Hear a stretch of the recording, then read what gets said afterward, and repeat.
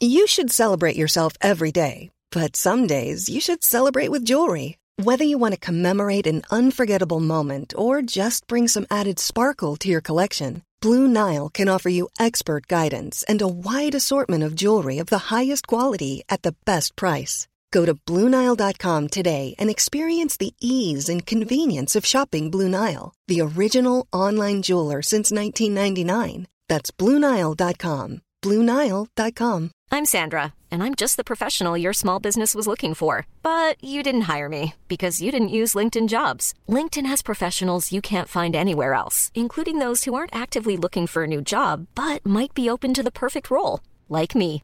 In a given month, over 70% of LinkedIn users don't visit other leading job sites. So if you're not looking on LinkedIn, you'll miss out on great candidates like Sandra. Start hiring professionals like a professional. Post your free job on linkedin.com/people today. Hi, I'm Daniel, founder of Pretty Litter. Did you know cats tend to hide symptoms of sickness and pain? I learned this the hard way after losing my cat, Gingy. So I created Pretty Litter, a health monitoring litter that helps detect early signs of illness by changing colors, saving you money and potentially your cat's life. Pretty Litter is veterinarian developed, and it's the easiest way to keep tabs on your fur baby's health right at home. Go to prettylitter.com and use code ACAST for 20% off your first order and a free cat toy. Terms and conditions apply. See site for details.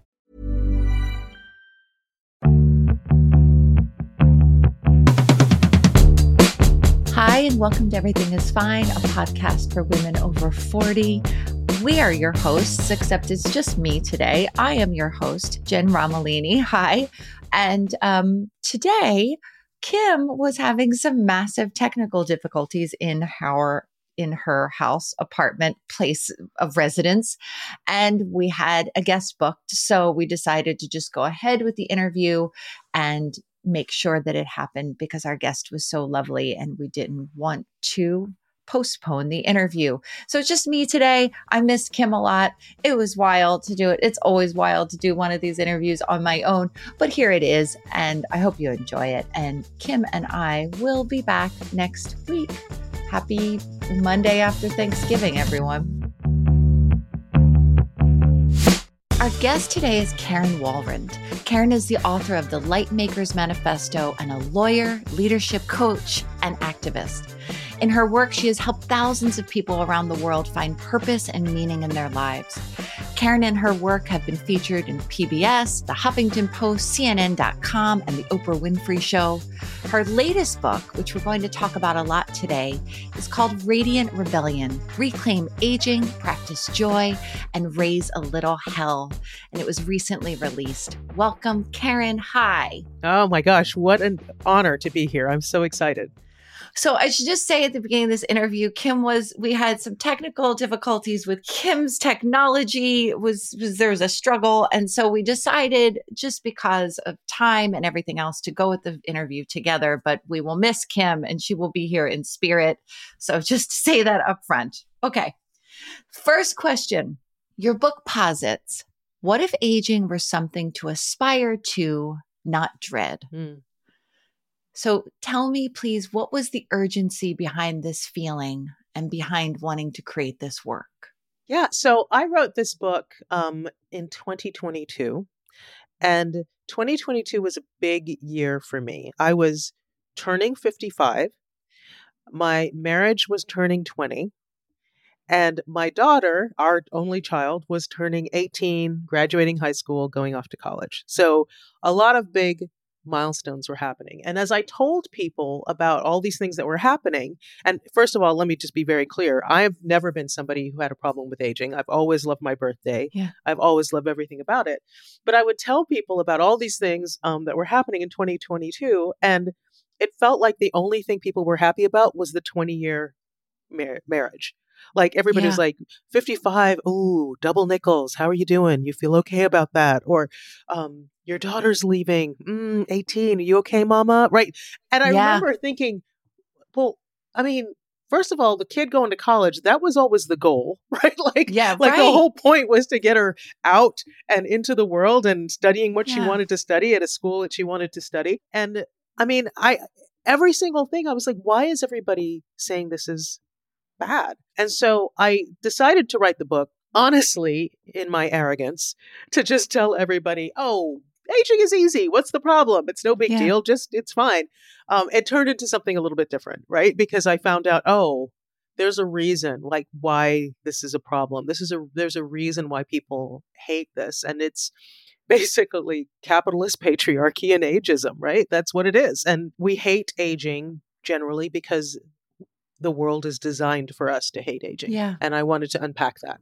Yeah. So what surprised you most as you started researching aging, or was there something that surprised you? Well, yeah. So I remember as I was telling, I was telling friends that this was what I was going to do. And I asked a very good, very dear friend of mine, who also seems to approach aging the same way I did, right? Never seemed to have a problem with getting older or her birthday. And I said, I'm going to write this book on joyful aging. What's something that you wish I tackled? And she said, I'd be really interested to find out whether or not we always hated aging. And so I said, oh, that's really interesting. So I started researching and I stumbled across the work of a Dr. Laura Hirschbein, who is a medical historian and a psychiatrist. And she wanted to know the same thing.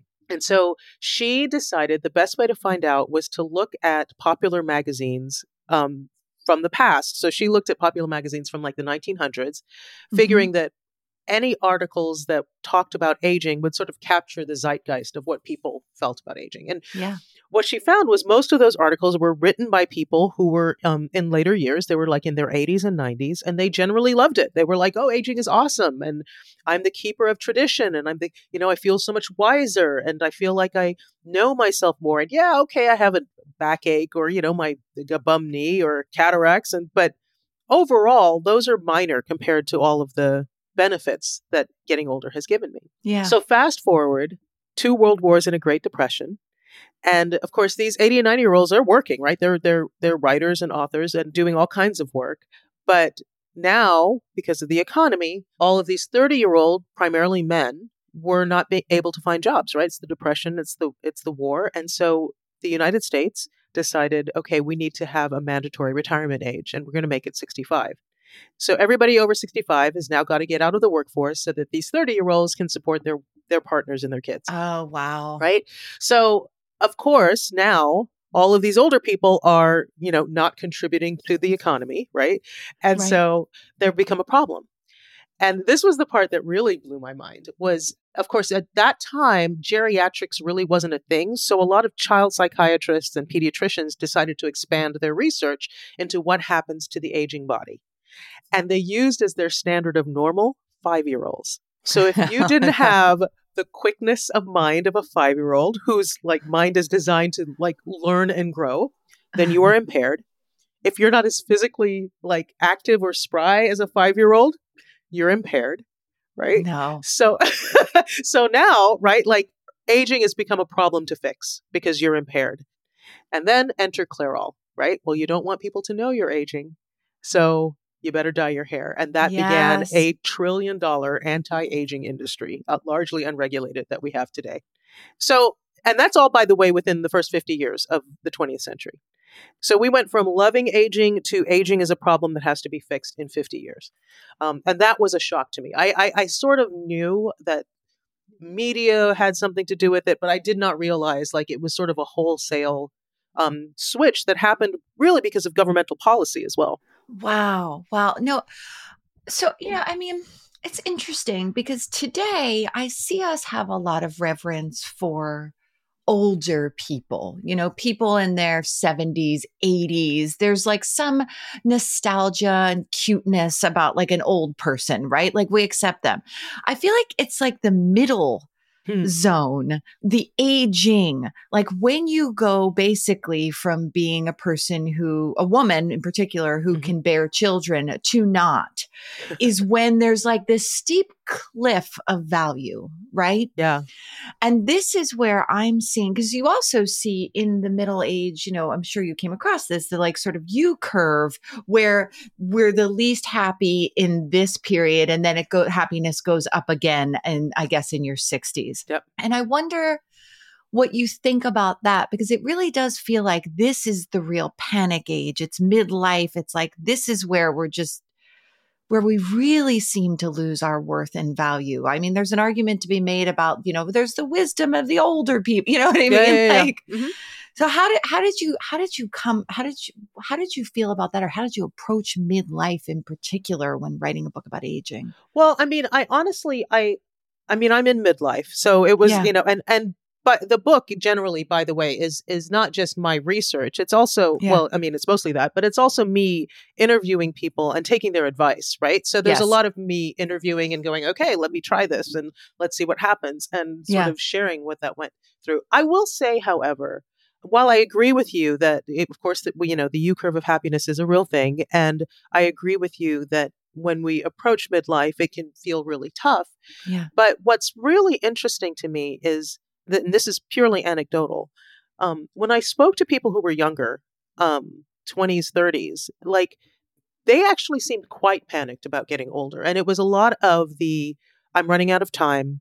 How am I going to make my 30 under 30 lists? How am I, so I feel like the fear of aging is actually sort of age agnostic. Like, I feel like there's a lot of real worry. And if anything, I feel like by the time I'm 56 now, and by the time my friends sort of get to my age, there's sort of there's more of an acceptance, right? Like, I feel like there's sort of a rage that happened, a rage against the, age against the machine, as my friend Ashton Applewhite says, for people who are a lot younger. So, even like, what we say about people who are older, which I think is, definitely in most recent years, when you think of people like the last Oscars, right, where we have Michelle Yeoh and all these people that are older and winning Oscars for the first time and that kind of thing, that's definitely sort of improving. But we still tend to use infantilizing language a lot for older people, right? They're very adorable and they're cute, and stuff like. And these are people who have lived, right?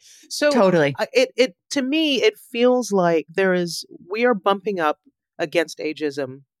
And by the way, ageism cuts both ways. I mean, you can hear younger people say, "Oh my gosh, I'm so tired of people thinking I'm too young to do this," or even though I have a PhD, or even though I'm qualified. So it does cut both ways. But I feel like the challenges that you face as you get older are different. I think women feel it particularly acutely as we approach menopause, because sort of the idea of, well, if you're not viable for having children, then what good are you, kind of overarching sentiment. But I also feel like, I don't think I felt when I was 29, oh my God, I'm running out of time, I need to get on a 30 under 30 list. That feels like something that's newer. I just don't remember that being a thing. Yeah. And, with social media, that makes it worse, right? The messages that people are getting as they get, as they're getting older now, it's just a different thing. So, So, I mean, I talk about it all the way through, but obviously, like the medical issues and everything that I interview a doctor and I go get like a full body workup with the doctor. And that's squarely in midlife, because that's where I am. Right. Yeah. Yeah. I wonder, there's so much. So a lot of this book is about, our internalized ageism, everything we're talking about. How do you think one can stop negative self-talk around aging? That I'm running out of time. It's too late to change. What's your best advice for that? Well, I will say, first of all, I think I told you I was smug when I came into this book. I thought I am not an ageist person, and I'm a lawyer in background, and I had handled age discrimination cases, so I felt like I was uniquely educated around ageism. Yeah. And I felt pretty smug until I spoke with Ashton Applewhite, who is an anti-ageism activist. Mm-hmm. And one of the things that she said was, we have to be really careful about how we use the words young and old. And I was like, I don't understand. Like, young is young and old is old. What's the problem? And she said, well, for example, I hear people say all the time, I don't feel old. And I said, well, I say that all the time. I don't feel old. Yeah. And she said, well, I suspect when you say that, what you're saying is, I don't feel unsexy, or I don't feel invisible. And I said, right. And she goes, yeah, but I don't know about you, but I had spells where I felt unsexy and invisible when I was 13. She goes, those aren't age-related terms. And it was just sort of like, wow, oh my gosh, you're right. Like, we use young as shorthand for good and old as shorthand for bad without even realizing that we're doing it. And when you start to look at it, like when you start to see it, it's almost like Neo taking the red pill in the Matrix, right? Like you can't unsee it. And so one of the things that I really try hard to do for myself is like I use the words older and younger, right? So I use it in comparison. So I would never say to somebody who is younger than me, well, I'm old, so I believe such and such, right? I'll say, oh, I'm older than you, and this has been my experience. Or, something that sort of is more of a comparison because that's empirical, right? Like I'm 56, you're 23. Like there's a difference. So that's one way I do it. The other way is to sort of, as we think about, things like, I want to wear a mini skirt. Oh, am I too old for that? Right? Like sit there and think like, well, what is that? What does that mean? Like, what does it mean to be too old to wear a mini skirt? Like, what are you afraid of? And sort of really start to unpack the decisions. Because the truth is, we have been fed that old is bad since we were teeny tiny listening to fairy tales about the old witch in the woods that's scary, right? To the preternaturally young people, the filters that we have on our social media, the way that famous people, especially women, not so much men, don't seem to age, right? Like Halle Berry looks like she's always looked and J-Lo looks like she's always looked, like sort of the celebrity culture that requires them to do whatever it takes to continue to look younger. And we just keep seeing this. I often say, like, I don't know how younger people are supposed to know what 50 looks like, right? For women, because the 50-year-olds who are famous all still look like they did when they were 20 and 30. And God bless them. I mean, they do it for a reason, right? That's how they get work and that, Yeah. But just the idea that aging is something that you fight against until really you give up is sort of, because silver-haired people in media are often like, old, like like I have silver hair, but you look at somebody, they're like either super agers where they're like, oh yes, he's got silver hair and he's jumping out of airplanes, right? Super agers, yes. Right? Or they have walkers, right? Like it's never just like, oh, silver hair is silver hair, right? And it doesn't mean anything one way or the other. And so those are the sort of things you have to sort of just keep getting curious about it. I mean, that's the only thing we can do. We're never going to cure ourselves of it. It's just to be really curious about, well, what is that messaging and what does that really mean? Yeah. And I imagine it also works not just for the word older, but for old, but for young too, because I think that we can start to separate ourselves and keep ourselves walled in. Oh, well, they're young. Oh, he's so young. We dismiss younger people. Absolutely. I think it works both ways, right? Absolutely, it does. It does because we will dismiss people because they're young, or we'll describe, oh my gosh, my father, and this is true, my father's 85. He's so young. Well, he's 85, right? Like he's 85. But yes, he loves life and he's vibrant, and sort of really being very, very clear about what is it you mean by he's young? Like that, what does that mean? Yeah. I know some like people who are quite young who will never get off the couch, right? Like, yes, so we have to be really, really distinct with our language for sure. Absolutely. And you just said something that I want to make sure that we talk about because it's a big part of the book. And I want you to speak to the importance of continuing to be curious as we age. Right? Yeah. So another thing that came up that I hadn't really considered until it was told to me is that the older we get, the more diverse we get. So 5-year-olds have more in common than 25-year-olds, than 55-year-olds, than 85-year-olds, than 95-year-olds, right? So because we are products of our genetics, we're products of the challenges we faced in life, we're products of our education, our access to healthcare, right? Like we're products of our own lives. And so to sort of assume that all 55-year-olds are X or all 80-year-olds are Y is really, really ridiculous because they obviously are. And if you take that as fact, right? Like if you take that as true, then I think the way to age well is to remain very curious of what aging looks like for you and how you want your aging to unfold, right? And for some reason that might mean that they're going to run, ultra marathons when they're 80. definitely is not for me. Like I have no desire to do that. But maybe it does mean picking up new hobbies or trying new careers or doing things that are, just, becoming a grandparents or volunteering or like whatever it looks, or becoming really, really active, whatever it is. But getting really curious and not just dismissing new experiences simply because of some sort of idea of what your age is supposed to be, and so therefore not. Like just recently, I took a surfing lesson, right, which was hysterical, and also I was in pain for 3 weeks afterwards, but I loved it, right? And so, sort of thinking about, well, does a 55-year-old or a 56-year-old try surfing? Why not? Maybe it means I should have stretched a little longer, and maybe it means I should have stretched some more afterwards. But why not? Like, what does it mean to say, well, I'm too old for that? Like, for what reason? It could be I have a back pain, and I shouldn't be. It's not something I should do because of my physical condition, but it should have nothing to do with your age. Let's take a quick break from some ads.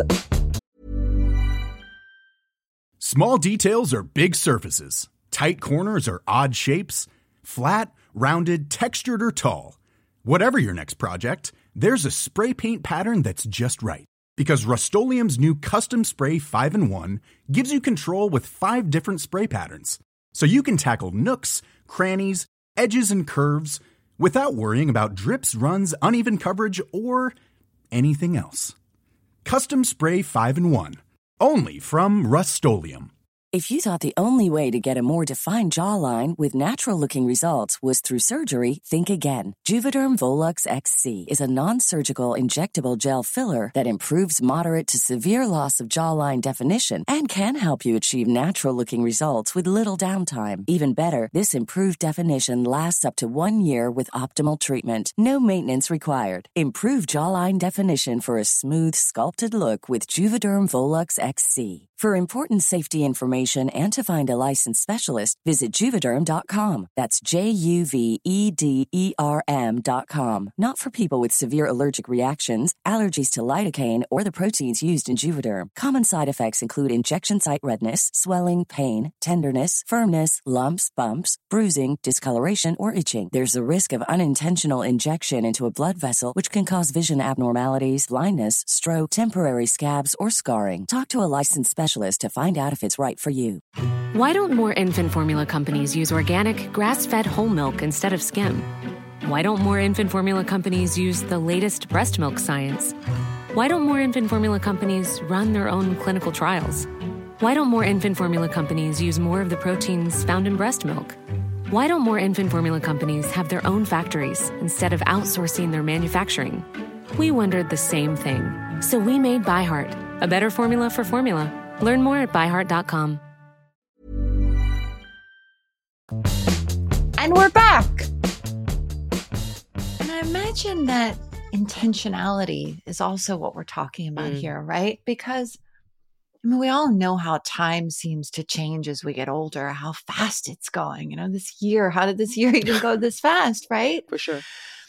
And the curiosity plus a sense of intention. This is what I want my last third of my life to look like. Yep.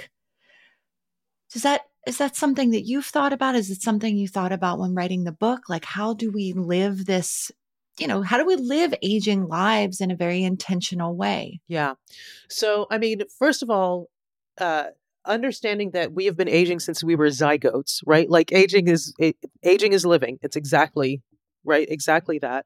So the idea that there's some sort of line where you no longer do things or no longer get curious about doing things because of an age is a little strange, right? Because you've been doing new things forever.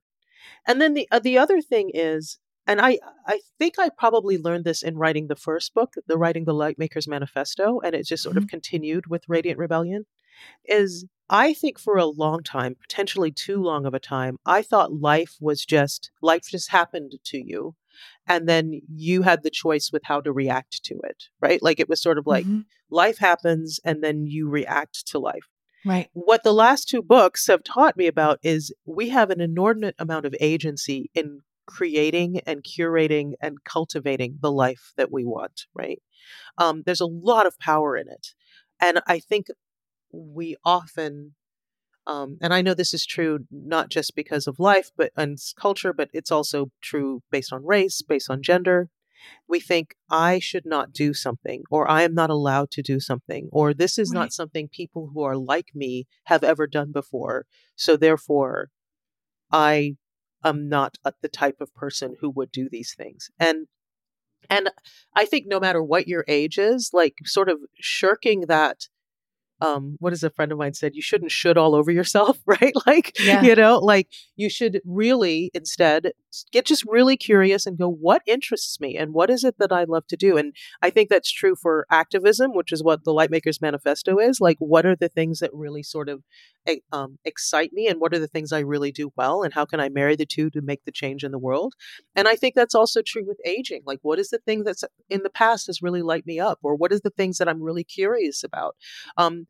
I think if there's anything about aging well, it's about living well, right? And so just sort of doing whatever it takes. I had somebody once ask me if how after writing the book, do I approach my own aging? How do I do it differently? And I was like, that's such a weird question. Like, I don't approach aging differently, but I do approach living differently, and aging's just gonna happen, right? Like I'm just gonna get older. So, and I think that that's really the thing, is sort of the understanding that aging has been happening and will continue to happen. It's been happening since you were a toddler. It was been happening since you were, literally a zygote. So let go of that and instead think about living, and the aging's going to happen one way or the other. And that's the other thing, right? Is I think we've been conditioned to believe, well, you can stop aging, like if you take this pill or eat this food or put on this cream, inject this whatever injectable, that you can stop aging. And you can't. Like, it's life. That is, aging is what we do, right? And so understand how, if we're going to age, then how do we just have a great life while it happens? Right. Right. I mean, you can't, and you don't want to, because before we started recording, we were talking about like how much better we actually are than we were even 5 years ago. Absolutely. Even 2 years ago, I think I'm better. 100%. And there is actually research that says the more positive a view you have about aging, you can actually add good years of life to your age. They say like a positive outlook on aging can add 7.5 more years to your life of good living, right? Just by the mindset of it. And so, I wonder about that, because I'm like, well, what's the age that you're supposed to start wishing you were? Like, I don't wish I was a 5-year-old. I don't wish I was a 15-year-old, right? Like, like what is that weirdness about, oh, well, my mother used to always say, like, for 20 years, she was 29, right? Like, she was like, I'm 29, or she won't say her age now. Right. And she's in her 80s. Right. And I'm like, do you think you're fooling people? Like, like people know that, first of all, you have a 56-year-old daughter, so you're not 29 anymore. Let's just do that math. Right. So, it's really interesting, sort of this idea of like, if I don't sell anybody, I'll fool them, but also I'm going to be very different from every other 55, 56-year-old you meet. So what are you trying to fool? Like, you're trying to fool sort of this strange presumption of what people your age are supposed to be like. Like, what is that? Yes. Right? Yes. No, it is the thing of like, well, I'm trying to live more as my authentic self, but also exactly right. Also, maybe you'll think I'm 38. Right. And I mean, I will say, like I said, I've never had a problem with getting older. But when I decided to stop dyeing my hair, I remember thinking, I don't care if people think I'm my age, but what if they think I'm way older than I am, right? With my silver hair, right? And then you go, well, what if they did? Like, what if I walked down the street and somebody said to me, well, I thought you were 70. Okay. Like, if they said that, which would be a weird thing to say, but what if they said that? Like, okay, what does that mean? and literally I thought this, I was like, well, then I would correct them and then I'd move on. Just like if somebody thinks I'm 30, they're wrong, I'll move on, right? Like it's not the thing. And if anybody has ever looked at you and said, oh my God, you look great for your age, right? Which I imagine people do. Like, isn't there something in the back of your mind? Like, even though you might be like, oh, thank you very much. Isn't there a part that's like, they're erasing some years of living that I've done? And some, like, that's all that never landed well with me, because I was like, wait, but I've done a lot in the intervening years between what you think I am and what I am. And I don't want that to disappear. Yes. I mean, there's also, just because we don't educate people about aging, and because of everything you said about J-Lo and everybody else, like there is this thing that like nobody really knows what anybody looks like. After a certain age, nobody knows. Like you could be 50, you could be 80 to young people. And it's like, are you going to let somebody else's ignorance define you? You know? Right. And also like my daughter is 19, and I am sure to all of her friends, I seem ancient, right? Like I'm sure they do. But I also think, when I think of my mother and all of her friends, I seem really young, right? Like it's such a spectrum. Yes. So you have to sort of let go of that, right? You do. I mean, the thing is, I guess as you were talking about the gray hair, and I'm still dyeing my hair. I'm 50, but I can feel like at night sometimes I'll be like, maybe I'm ready. Maybe it's time, you know? And then I think, honestly, I think, well, what opportunities will I miss out on if I have gray hair? Because people do associate you as older immediately, right? Because of this ignorance, because of this like blob in the middle that we don't know how old people are, right? Right. But as I'm talking to you, I'm thinking, those aren't opportunities I want. I mean, yes, and. So, I don't dye my hair anymore, but I would never tell people to stop dyeing their hair, because there are some real repercussions, right? Like I've had a friend of mine who was in television, who was like, if I stopped dyeing my hair, I would not get work. That's just, that's happens. just fact. Yeah. I would not get work. Or I've had single friends say, if I let my hair go silver on dating applications, I would never get a date again. And I could really sort of preclude myself from any opportunities for real connection, right? Yeah. So the fact is that even as I think ageism is a huge problem, I also understand that the repercussions of fighting against it can also be a huge problem. Yeah. And so for me, when I talk about the rebellion I'm talking about is just get curious about why you're making the decisions that you're making and what are the consequences one way or the other. Because for me, I was dyeing my hair every 6 weeks because I assumed that was grooming, right? You brush your teeth, you take showers, you dye your hair. That is literally how I was looking at it. And then thinking, well, this is getting expensive and maybe it's not that healthy. And so what would happen if? And so I cut all my hair off and thought, I'm just going to cut it off. I'm going to let the silver come in. And if I hate it, I'll dye it again, right? Like I can always go back to that, right? And it turns out that for me, I love it. Yeah. But I also don't have, like, I'm not going to lose my job. I'm not like, I'm married. I'll have to worry about dating. Like, there's a lot of things that I don't have any of the repercussions that other people might have. So yes, you probably don't want, like, you probably hate that idea that there are repercussions to making some of these decisions, but those are real. And so I am never a person that's like, oh, you need to ditch the dye. And I would never do that, because that is the world we're living in. Yeah. I just hope we change the world. Yeah. I love all these things you're saying, because it is important too, because the other thing, the opposite of this can sometimes be when we're on this like anti-aging crusade, is that we wind up shaming a lot of people. Sure. And I think that this is such a good approach, and your book is so good for this reason, because it's so generous and because it's so open and about all different kinds of experiences of aging, right? Of course. And one thing you do in the book, you talk about, we talk about all different kinds of habits, but one of the things, can you talk about your habit of keeping a notebook? Yeah, I will tell you, I'm a huge journaler. I have stacks of them. I mean, if you could see around me, it's a little embarrassing.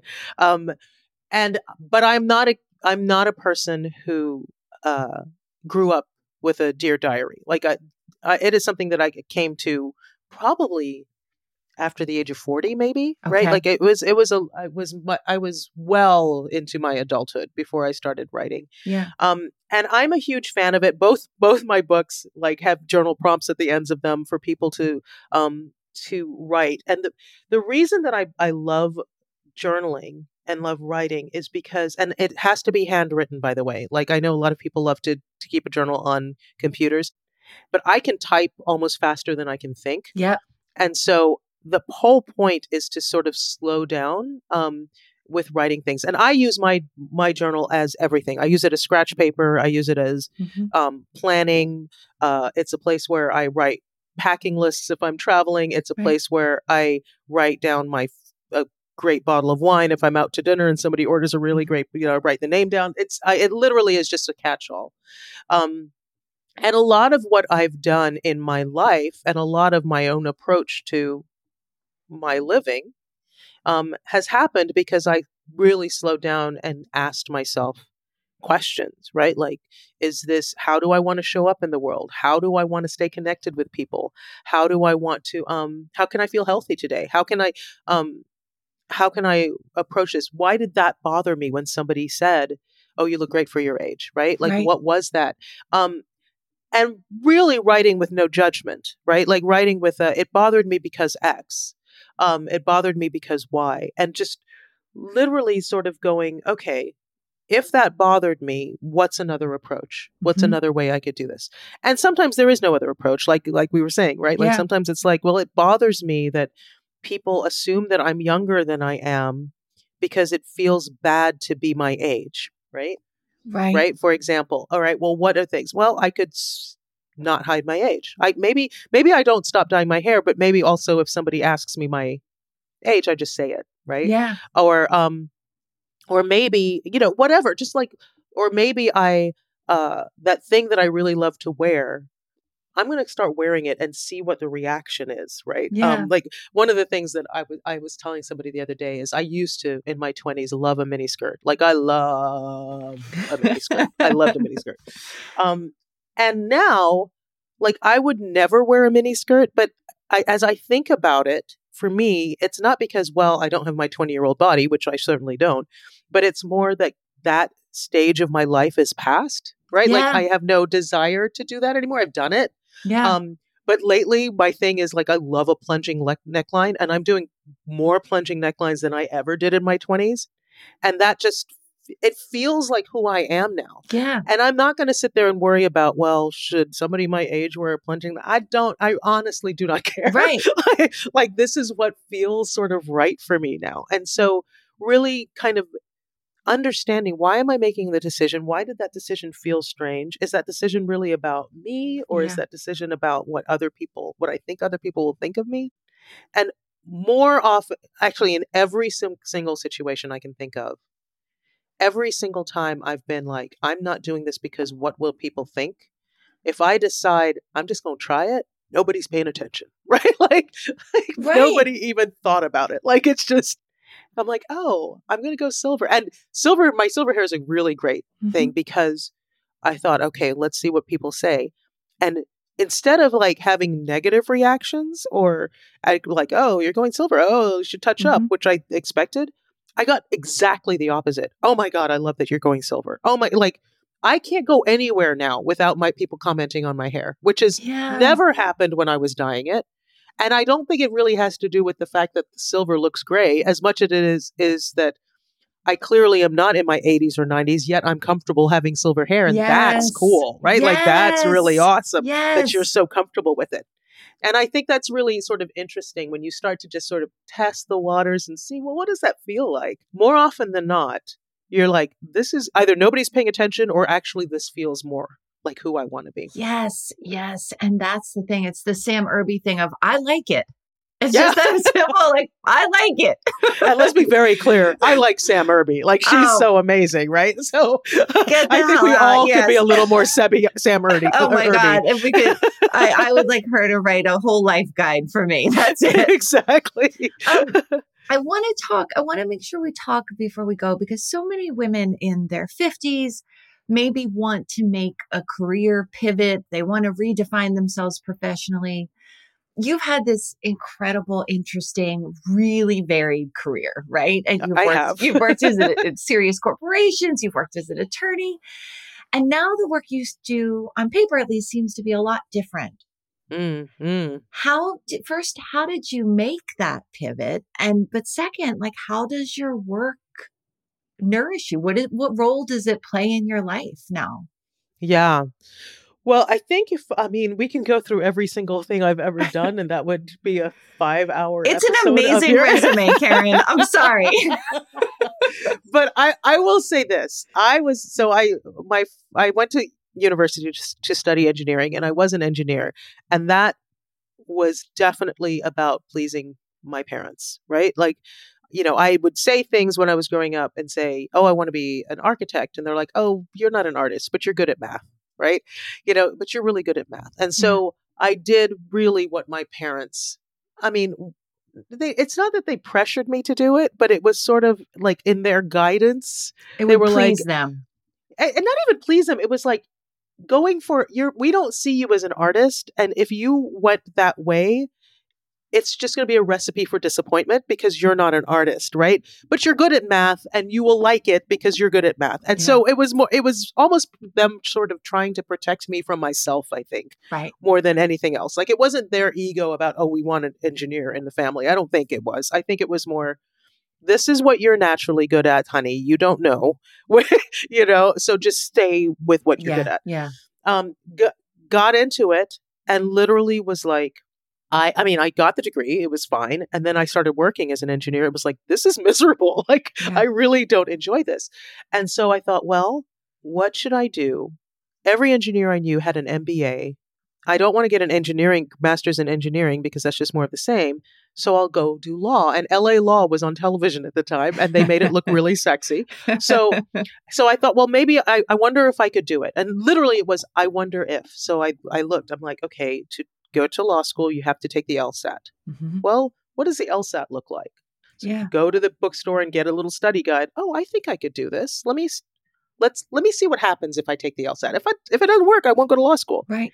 Did really well in the LSAT. Thought, well, now that I've done really well, I should really apply. If I don't get accepted, I won't go.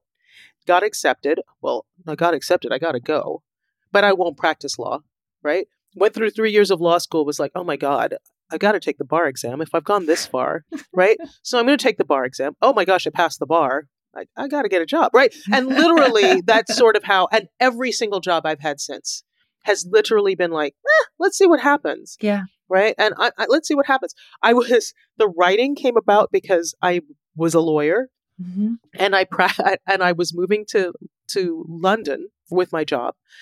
And I decided to start an email list because social media didn't really exist at the time. So I thought I'll just send a mass email list to all my friends rather than trying to keep up with all of them. And I'll just tell them what's going on. And right. So I would write these, I was flying to Nigeria and talking about crazy stuff that was happening to me in Nigeria and flying to the Middle East. And I would write this. And then occasionally people would write me that I didn't know. Mm-hmm. And they would be like, hi, you don't know me. I'm a friend of so-and-so's. They forward your emails to me because they're funny or they were interesting. Yeah. Can you add me to the list? And I was like, oh, maybe I'm a writer, right? And so I started a blog. And then I was like, oh, maybe I can write a book. Like literally everything that I've done has been like, let's just try it, right? Like, let's just see what happens. And I think maybe that's why I'm really, really passionate about like the idea of aging differently. I'm like, it has always served me to be very curious and go, let's see what happens. Like, if nobody has to know. And most of those things, by the way, I would like law for sure. People didn't know I was going to law school till I got accepted to law school. Like nobody knew I was taking the LSAT. I just kind of kept it close to the vest. I became a scuba diver that way. I became, it's like, let's just see what happens. And things unfolded. And every pivot that I've ever had has been because of just staying curious. If you could tell people who are having a hard time with getting older, if you could tell them like one thing, what would be the best piece of advice you could give? somebody who's like, I hate being in perimenopause. This is how I feel like an old crone. I mean, besides, we're going to stop using that language. But besides that, I don't know. Some crones are pretty fabulous. I'll just say there's a lot of power in cronism. I think one of the things, and I think this is sort of similar to what I tell people when they say, oh my gosh, it's the end of the year, 2023 sucked. Don't let the door hit you on the way out. Like, right. We as humans are wired to look for the negative, right? I mean, like literally it's an evolutionary thing. You look for the negative and try to fix it. And that's what we should do. And I think we don't spend nearly enough time looking at what's good. We don't do it at all. We have a negative bias, right? And I think we should at least look at what's good at least as much time as we look at what's bad. I don't think we should ignore what's bad. I think you got to figure out, like, when things happen. You're talking to somebody who lost their home in Hurricane Harvey, right? Like I know bad stuff happens, and I know, bad stuff is going to happen. But I think the idea of being able to continue to turn your gaze every once in a while is what keeps you from hopelessness, right? It's sort of like what Fred Rogers said about when things bad happen, look for the helpers. Like you've got to every once in a while switch your gaze to what's good. So yes, I mean, I was telling you earlier, like I was having a raging hot flash, right? Like there are perimenopause, there are things that are going to happen with your body as you get older that suck. Like they suck, and there's no denying it. Your eyesight's going to get a little worse. Like your body's going to get a little weaker. Like it's always that is going to happen. That's what life does. But alongside all of that is some really great stuff, right? Like your kids go off to college. You end up, they get married and have kids, right? You learn a new skill. You take up a good hobby. You travel. You do start taking stock of what is really good. And the beauty of what happens when you start to, and I do that daily, right? Like I literally am like, what good happened today? And it's not about, oh, well, I'm grateful for my husband. Yeah, of course I am. But when I take stock, I'm grateful my husband brought me that tough cup of tea when he could see I was stressed about something and I didn't even ask. And that was really sweet, right? Like get really specific. And when you start to like make a practice of switching your gaze, you'll find not only do you start feeling better, you'll start to realize that you can create things every day that make things better. So, okay, I had a raging hot flash, but I also had a really good cup of coffee today. Or and you start to, and so even the crappy days, you start to think, this is a crappy day. So on my way home, I'm stopping for a cake pop because I want one good thing, damn it, that I can say happened today, right? So you start to create sort of the good. And so I think that's true with everything, is sort of having this practice of switching your gaze to the good will start to make you realize that not that the bad is not as bad, not that the bad is awful, but that there's some really great good as well. And in balance, that's life, right? Life does that. Life has bad, but life really has good. And we need to pay more attention to it. Oh man. Yes. Yes. Karen, where can people find you? Because I want them to find you. Thank you. KarenWalrond.com will get you to everything. It'll get you to the website. It'll get you the social media. It'll point you to everywhere. Right. So that's really the best way. Thank you so much for this. This is such a pleasure. Like your work you just inspired me so much today. Thank you. I appreciate it. I am absolutely honored to be on this podcast. I love what you guys are doing here on the podcast. And we need more people sort of touting how everything is fine. Everything is fine. Everything Normalizing is fine. it. Thanks, Karen. Thank you. Thanks for listening to Everything is Fine. I'm your host, Jennifer Romolini. If you want to support the production of the show, please join our Patreon at patreon.com/everythingisfine. We do live events there sometimes. We give beauty and style recommendations there. And we also do special bonus episodes there. It's $3 a month, the cost of a fancy, not even just a plain old coffee from a cart. If you want to review the show or rate it, if you like it, you can go to Apple Podcasts, give us a 5-star rating. It really helps people find the show. If you want to follow us on social media, we're on Facebook with a robust and private Facebook group. We're on Instagram at EIF Podcast.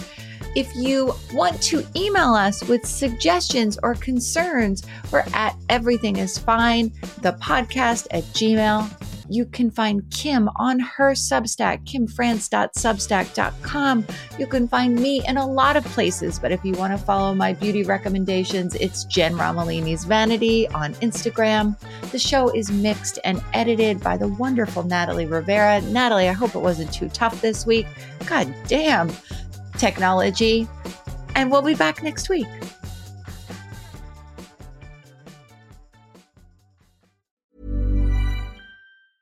Small details are big surfaces. Tight corners are odd shapes. Flat, rounded, textured, or tall. Whatever your next project, there's a spray paint pattern that's just right. Because Rust-Oleum's new Custom Spray 5-in-1 gives you control with 5 different spray patterns.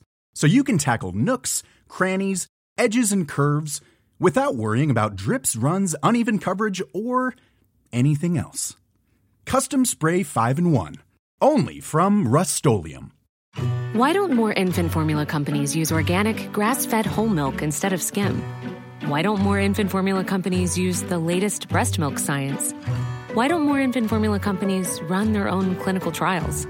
Why don't more infant formula companies use more of the proteins found in breast milk? Why don't more infant formula companies have their own factories instead of outsourcing their manufacturing? We wondered the same thing. So we made ByHeart, a better formula for formula. Learn more at byheart.com. Ever catch yourself eating the same flavorless dinner 3 days in a row? Dreaming of something better? Well, HelloFresh is your guilt-free dream come true, baby. It's me, Keke Palmer. Let's wake up those taste buds with hot, juicy pecan-crusted chicken or garlic butter shrimp scampi. HelloFresh.